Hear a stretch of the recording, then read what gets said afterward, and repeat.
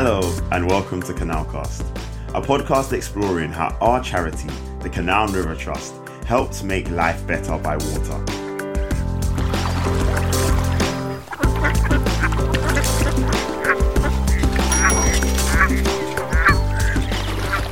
I'm Lewis Howell, and in this series of Canalcast, I'm meeting people throughout the Canal and River Trust to open a window onto the work we do. Come with us as we discover how vital and vulnerable our canals are. In today's Canalcast, we're looking at the essential element of water. We'll discover how our team of experts manage water day in, day out. Why it's so important to look after every drop of water that runs through all 2,000 miles of our canals. Where it comes from, where it goes to, and how we look after this precious resource as climate change brings us scorching summers and wetter winters. We look at the reservoirs our canals depend on and some of the innovative and smart ways we use water in our canals to make a more sustainable future for us all. So let's begin by welcoming Adam Comerford, National Hydrology Manager at the Canal and River Trust. Adam, thank you so much for joining us. How are you, man? I'm great, thanks Lewis. Good to talk to you. Amazing. Thank you so much for joining us. I'm glad I was able to bring Canalcast down here. So, Adam, let's start with the basics. Where does our canal water come from and how much is there? Great questions to start with. So the water that we manage nowadays is part of the water cycle. It's been around since the time of the dinosaurs and we're looking after it now for the canal network. But that's just the same job as the canal companies did when the canals were first built 250 years ago. Water is the lifeblood of the canal system. We need it. Without that water, we can't do everything else. Of course. But it's a finite resource though, isn't it? Well, it is. I mean, it rains in the winter traditionally. It sometimes rains in the summer as well. And the difficulty is getting it to where we need it in the right place, the right quantities, at exactly the right time to meet the needs for the canal system. And I've heard like stats that revolve around the amount of water we're looking after. So yeah, you gotta drop some of these on us, Adam. Seriously. Happy to do so. So I think when we measure how much water we use, it's somewhere between 1,400 and 1,600 million litres of water per day. And okay, I'll put that in context for you. If you live in London, your water probably comes from Thames Water. Thames Water, the water company, supply, I think it's 12 million customers drinking water. They supply about 2,000 million litres. So we're not quite as big as Thames Water when it comes to supply, but another comparison is Welsh Water. Water company supplying most of the population of Wales, and they only supply about 800 million litres. So we sit between pretty big water companies.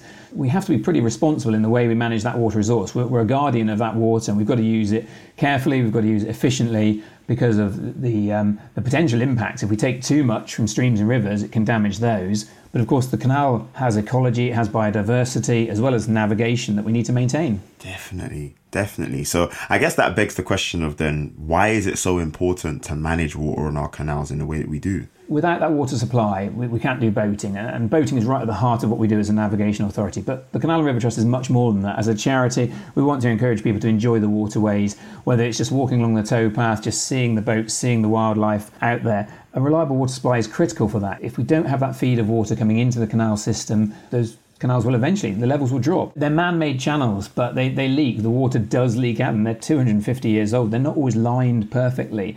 The water evaporates on a hot sunny day. And like I say, when boats go through the locks, the water goes downhill. And unless we can pump it back uphill, then that water will be lost out of the system. So it's all got to come from somewhere, and that's our job to manage that as effectively as we can.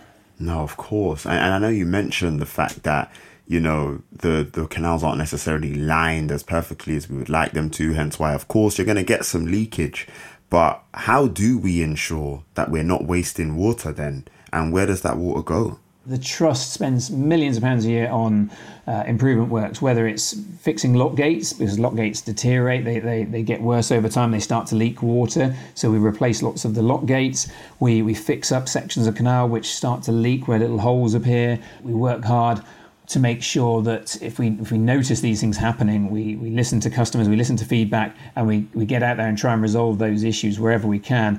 There's things that boaters can do as well. Those who enjoy the waterways for navigation, they can save water, they can share locks, they can do things to conserve water. I think all of us who go out and about on the canal system might see things. It's easy enough to report issues if you find a leakage. We've got volunteer lock keepers out and about on our network every summer, talking to boaters, helping them to share the locks and make sure just the basic things are in place. Because not everyone's an expert at boating. Everybody starts somewhere, and it could be somebody's first boating trip. So we need to make sure they're trying to learn good practice right from the start. Now, here's what I want to understand though, Adam. What do we do if we have too much water after, let's say, a flood, or if we have too little water because of a drought? The canal sometimes is a victim of flooding. Canals often sit right next to rivers. So when the river bursts its banks and floods into the floodplain, the canal is sometimes clobbered by that, and we get damage to our system. Just earlier this year, Storm Christoph caused lots of damage to our canals in the northwest of England. It's very difficult to make the canals absolutely resilient to every kind of flood event that can happen, because we're seeing more extremes of these floods, and they don't always happen in the same place. It's not the same bit of the canal that's always getting hit by a flood event. So we do try and make the canals resilient. They have lived for 250 years and have evolved and adapted. We've improved them, we've made them stronger, we've built them back better after events. We've increased the way we can manage the water levels. We use weather forecasting tools better, so we know what's going to happen before a flood event. And there's lots of things we can do. And at the other end of the spectrum, with the droughts tend to creep up gradually. They evolve over many months and they build up. Prolonged dry weather starts to impact us typically in the summer months, but you can have winter droughts. People don't think about that. So in those summer periods when we do have summer droughts, sometimes we have to restrict the use of the canal. We have to say to boaters, we're really sorry, but using the water for locks and going through the locks is something we can't sustain. So we restrict that, we reduce the amount of time that people can go boating, but it's not something we take lightly. We try and manage that and communicate as well, get the message across to people why we're doing it, what's happened. And usually when we're doing that, the water companies are putting out messages around saving water. The agricultural industry is struggling with crops and issues of drought. So we're often not the only ones who are feeling the heat. It's about working together, and there's a lot of effort going in at the moment because of these climate change challenges and other pressures on our supplies of water. So lots going on in this area, and lots of work for me and the team, definitely. Oh, undoubtedly. But listen, Adam, I'm not going to lie, I'm in learning mode, so I want to get into some of these specifics. So you're saying that when there's a flood, we have to take some action, make certain precautions. Give me some of those specifics. Like what are we doing? Where are we draining the water to? How are we doing that? What's happening with these reservoirs you spoke about earlier? Okay, so what we can do when the water levels rise in a canal, quite often we've got ways of getting that water out of the system. So we can open a valve or what we call a sluice, and that allows the water level to drop in the canal, and it puts the water into a nearby stream or river. And that's always been the way that canal water levels have been managed. We might have what we call weirs, which are basically long stretches of concrete or brick that are set at a fixed level, a bit like the overflow on a bath or on a sink. When the water gets to that point, it spills over in a controlled way, and it will go to another stream or river. And sometimes that's a better thing to happen than the water pouring over the canal towpath and going into properties or causing damage. The other thing we can do is obviously try and stop the water coming into the canal in the first place. So because we have feeders, what we call streams and rivers that we divert into the canal to keep them topped up in the summer months, we can also turn them away from the canal, close the valve or the sluice, stop the pumping into the canal, and that would reduce the water levels a little bit and stop those storm events bringing all that excess water into the system. And we're helped in doing that because we've got computer systems that control a lot of these things. We've got what we call telemetry. It's little computer gizmos set out along the canal system. They measure the water levels. They're connected to your mobile phone. They're on 4G or 5G. They bring back the data to me and the team. They automatically open and close these structures. They turn the pumps on and off. And so we've got that sort of eyes and ears 24/7, 365 days a year, looking after the canal system in a lot of places. Not everywhere. It's very expensive to install and maintain this kit, but it certainly helps us in those critical places. Without a doubt. But, weather is so hard to forecast right now. There's so much unpredictability. So what is the trust doing then to ensure that we have as much information as we possibly can in order to be able to have some level of understanding of what might be coming? We can project and predict with forecasts, about 5 days in advance with a reasonable degree of confidence what's going to happen. As we get closer and closer to a storm event, that accuracy improves. We're more likely to know what's going to happen in terms of the rainfall, where it might hit, how intense it will be, and what impact it might have. And when we've got assets, infrastructure, reservoirs, canal embankments that are critical, we can then look at what the impact might be on those, and we've got that lead-in time from the weather forecasts. But beyond that 5 days, it's really difficult, so it's something that always keeps us on our toes. We are effectively at the mercy of the weather, right? Now, we all know that climate change is causing so many changes with that.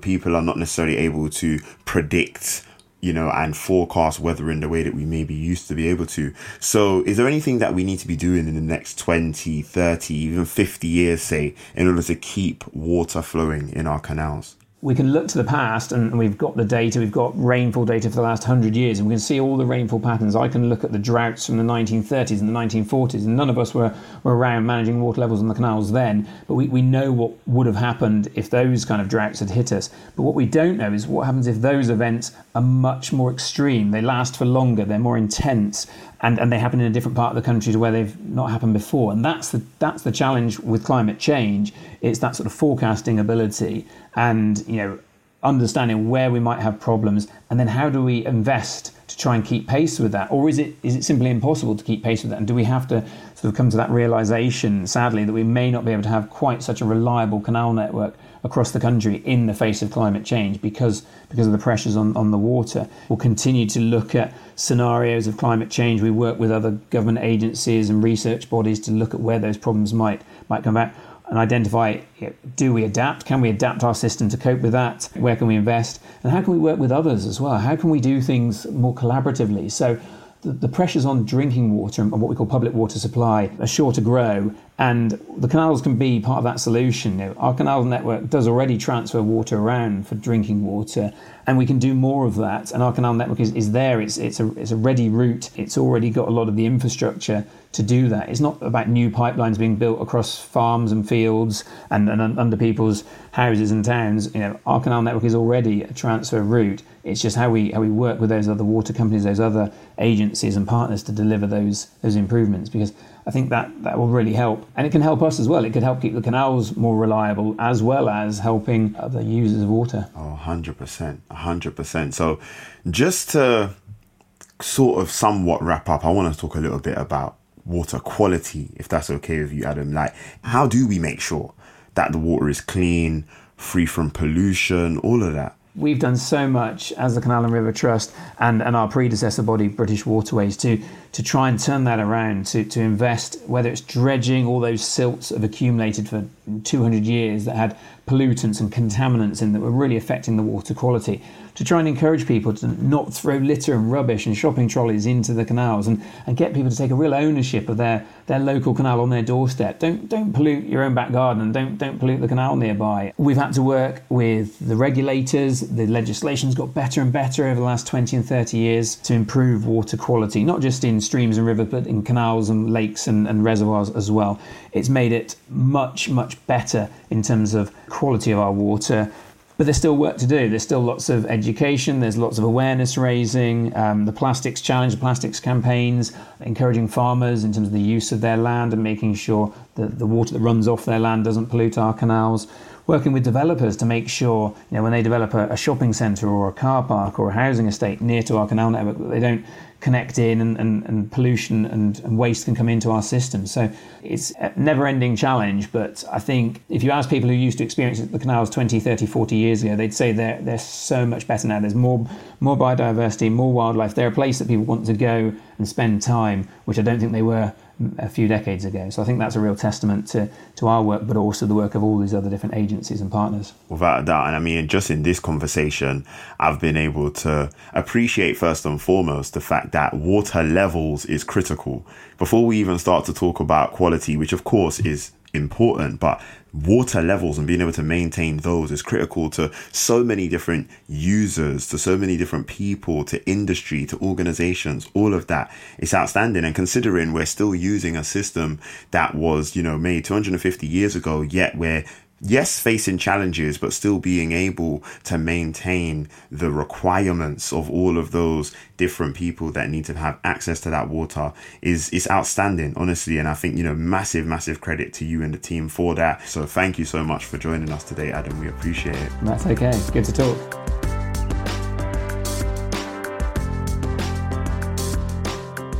Thanks, Adam. Great to hear about how vital it is to manage the water in our canals and rivers.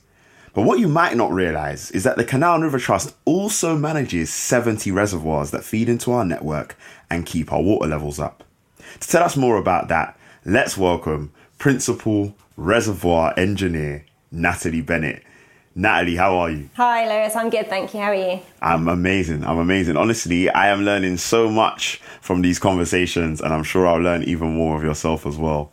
So, Natalie, tell us a little bit more about reservoirs feeding into our canals. Like, how did that come about in the first place? Okay, Lewis. So, as Adam's, I'm sure, already mentioned, reservoirs play a key role in supplying the water that's used to feed our canals, and so they're very important to us. In the late 18th and early 19th century, reservoirs were needed to supply the canals which were being built rapidly across the country as part of the Industrial Revolution for the transport of materials such as coal, iron and cotton. The first canal builders tried to use runoff from groundwater and natural sources such as streams to feed the canals, but it was soon evident that reservoirs would be required to supplement these feeds. The Trent and Mersey Canal was initially fed by drainage of groundwater, and it was 13 years after the canal opened in 1777 that its first reservoir rodyard was completed. And then later canals included reservoirs in their design and construction from the start. The Grantham Canal is documented as being the first canal to depend entirely on reservoirs for its water supply. And the three Transpennine canals, the Leeds-Liverpool, the Huddersfield and the Rochdale Canal, are also heavily dependent on reservoirs for water feed. These canals were built to join the industrial areas of Lancashire and Yorkshire. And now that means that our reservoirs are some of the oldest in the country, with the average age of a UK reservoir being 115 years old. And the average age of a trust reservoir is over 200 years old. So our canals predate the Victorians, who built most of the reservoirs that supply our drinking water.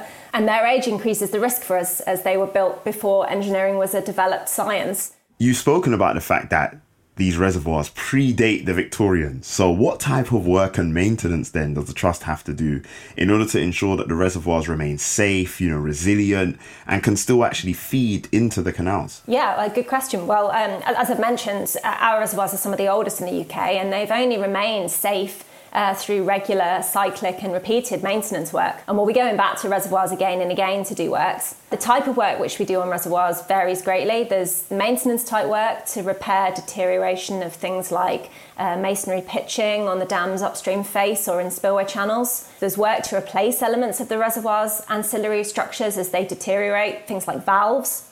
There's work to bring reservoirs in line with new guidance for things like flood discharge capacity, which often requires expensive works to construct large spillway channels and things like that. There are also investigation works to better understand any problems or changes associated with reservoirs. For example, we can use temperature monitoring to look for leakage paths within the dam, and we can use technology such as LiDAR to look at slow movement of structures over time, things like tunnels. In many cases, there's a lack of historic construction information for our reservoirs due to their age, so we're able to use ground investigation techniques to gain a better knowledge of the materials which the embankments are built of. Access can be a real challenge for undertaking work at some of our reservoirs, both in terms of getting to the dam itself, as some of our reservoirs on the Yorkshire moors are only accessible by footpath, but also in terms of access to some of the underwater elements, like valves. And for these type of work, we often need to drop the level in the reservoir, which might disrupt supply of water to the canals and may affect fish stocks and require us to do things like fish rescues. Or we can sometimes use divers or cofferdams to help us gain access, which come with their own challenges and costs. And vegetation management is also critical and an ongoing activity for all of our reservoirs. Things like roots of saplings and small trees can cause serious damage to spillway structures, which play a crucial role in keeping the reservoir safe. And so we need to do constant maintenance and removal of that type of vegetation. So Natalie, as you know, I've already had a great conversation with Adam about the importance of being able to maintain water levels within the canal network in order to ensure that, boaters can navigate and, we've got enough water to supply wildlife and for all the other uses of water that we need. But of course, certain parts of the canal network are relying heavily on reservoirs, some maybe less so. So how do we actually go about ensuring that that relationship is kept stable so that we have enough resource in both the reservoirs and the canal network itself? Absolutely, yeah. Some of our canals are far more dependent on feed from reservoirs than others. In fact, some of our reservoirs don't any longer feed a canal at all and are more used for amenity value now, as we've sort of talked about. But many of them are still really important for feeding particular sections of canal.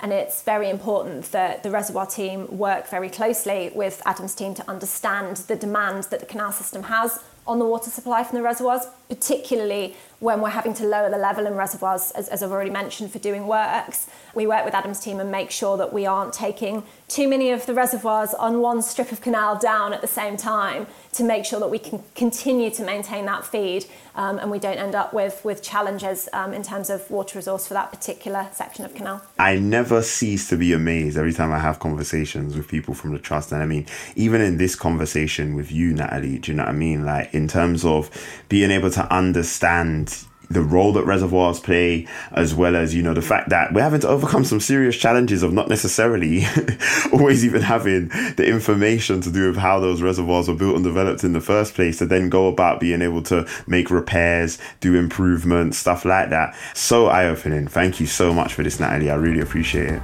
No problem. You're very welcome.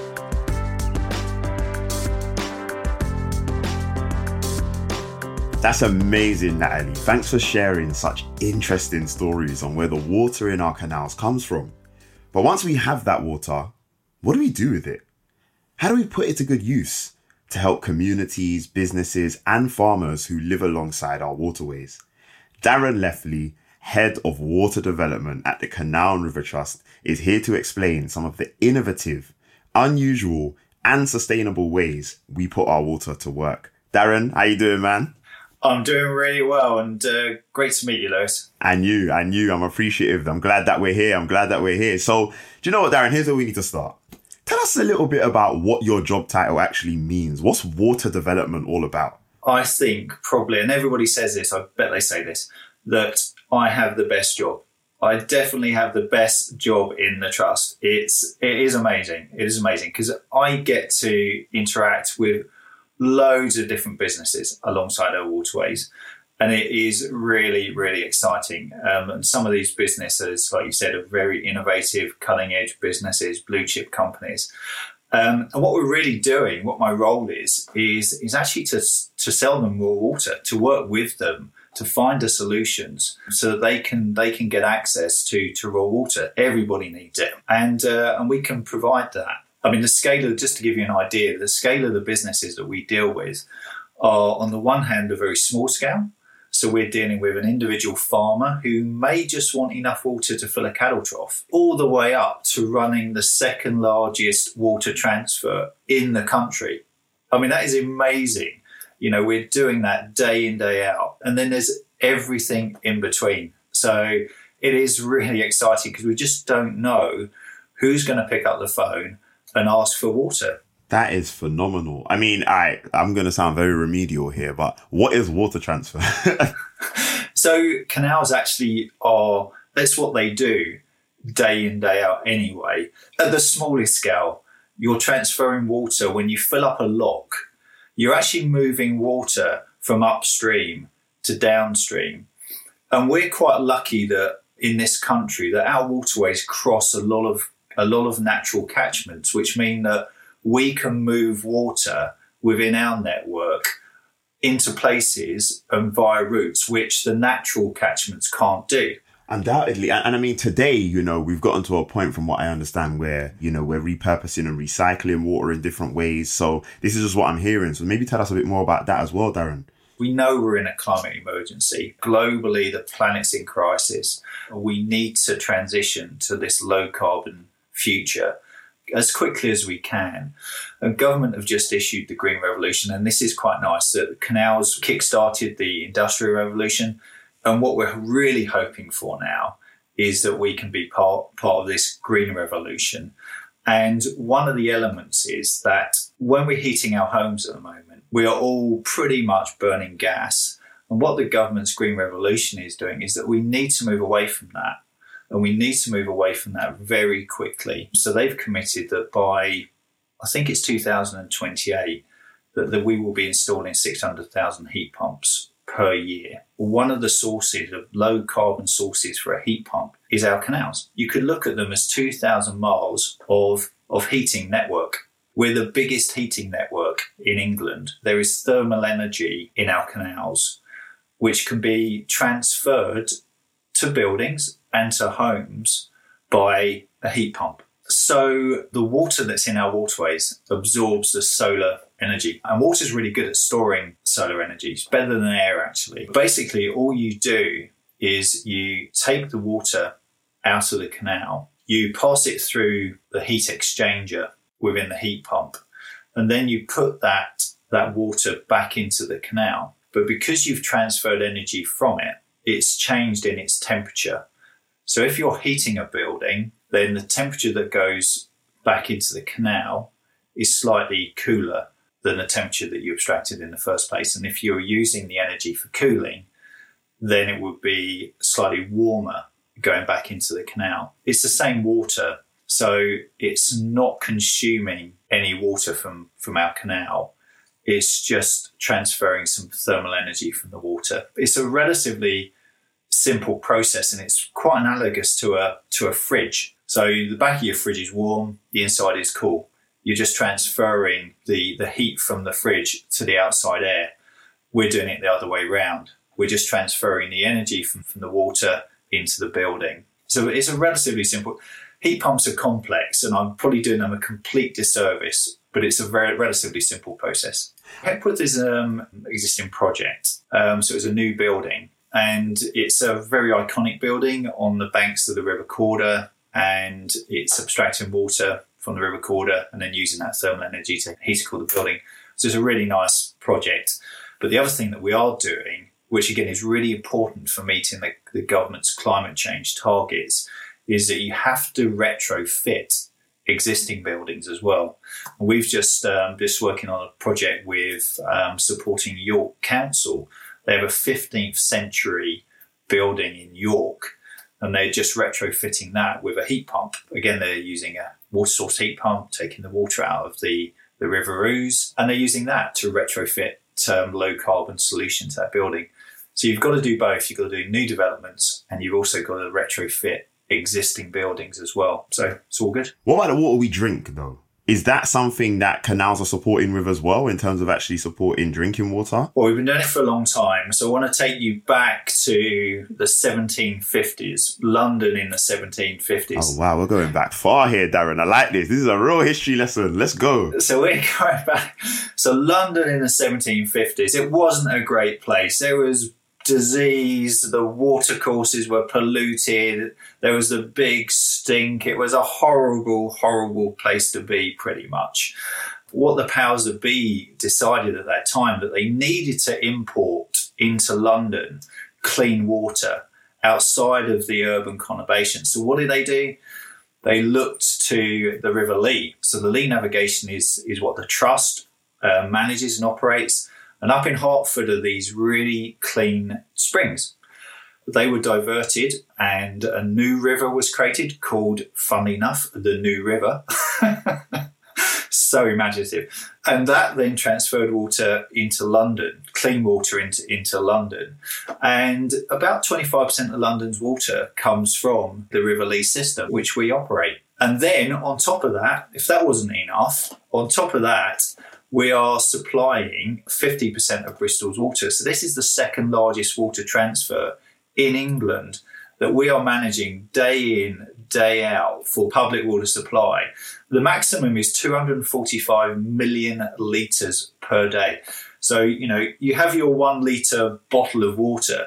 Imagine 245 million of those being transferred every day down one of our canals. It blows my mind as well. Absolutely blows my mind. And we then transfer the water down the Gloucester and Sharpness Canal. that water is supporting about half of Bristol's population. Bristol's population, I don't know, 500,000-600,000 people. So at any one point in time, we're supplying half of Bristol's water, which is amazing. Absolutely incredible that we can do that with one of our waterways. It's great. That is mad. And so, because, correct me if I'm wrong, there's parts of the country where there's water scarcity problems. So we're doing something about that as well. Yeah, we're not sort of content with, having the second largest transfer and supplying 25% of London. We want to do more. We want to support the water sector even more. All the projections are that with population growth, all the effects of climate change and needing to still do a lot environmentally, we're still damaging our water bodies.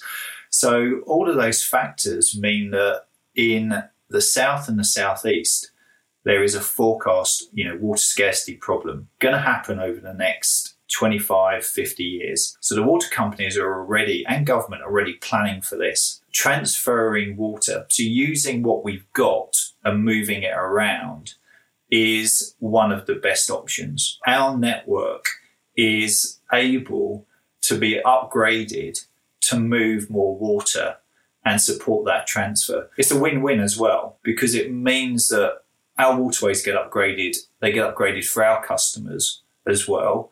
So from a social perspective, our waterways become more resilient for navigation as well. And the environment benefits. The supply of water, the flow of water will be more reliable than it is now. This is why this podcast is so important, seriously. Do you know what I mean? Like, I'm sitting there and I'm thinking, do you know how many people in London and the Southeast do not necessarily know about the fact that their access to water is being transformed by initiatives like this, work like this that's being done? And I'm going to go so far as to say that's saving the lives of the future. You know what I'm saying? This is mad. But do you know what? I'm going to change direction ever so slightly, because I keep hearing about farmers and carrot fields. I don't know if you can comment a bit on agriculture at all, Darren. So yes, so we support farmers as well, and we're really proud to be doing that. So working with, with our local farmers, because in terms of our waterways, a lot of them go through rural areas. There's a lot of our waterways that go through rural areas, and we're really pleased to be out supporting farmers.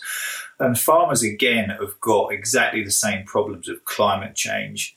That there's, more significant droughts that are happening more frequently. So they need access to water. You can't grow carrots, or you can't grow potatoes, or you can't grow horticultural plants without access to water. And we work really hard with that sector to allow them to access the raw water from the canal. And the Carrot King, well, this guy, he's growing 50,000 tons of carrots per year. That is a lot of, I have 4 carrots a week. He's growing 50,000 tons of carrots to support, British supermarkets. And it's great. This is madness. Because when I buy a 1 kilogram bag of carrots, I'm thinking that's a lot of carrots. That lasts a long time. So if listen, Carrot King, just say thank you to the Canal and River Trust. That's all we need to know. Just say thank you very much, my friend. That is far from a joke. Well, listen, Darren, I have been educated. I'm so grateful for this. The fact that we've been able to explore how the Trust is not only supplying raw water to a range of different customers, from individuals all the way through to multinational companies, but also talking about, the production of renewable energy, and especially the canal network being a source of thermal energy. Yeah, my head's gone. I'm not going to lie. This is madness in my head, but I love it. And then we're also tackling water scarcity problems due to our ability to transfer water, upgrading the infrastructure, which fortunately is something that's in advanced planning, is actually going to support with, different parts of our country being able to have access to water for all different uses. Darren, I'm so grateful that we took Canalcast down here today. Honestly, thank you so much. Really pleased to meet you, Lewis, and thank you so much for inviting me along. It's been great talking about it, and you're absolutely right. We need to get the message out there more than we do, and this has been a great opportunity. So thank you very much for that. Let's say a big thanks to Darren, Natalie, and Adam for explaining the many ways the Canal and River Trust manages water so life can be better for us all now and long into the future. If you want to learn more, search for Managing Our Water on the Canal and River Trust website. Tune into Canalcast again next time. But until then, why not spend a little more time by water?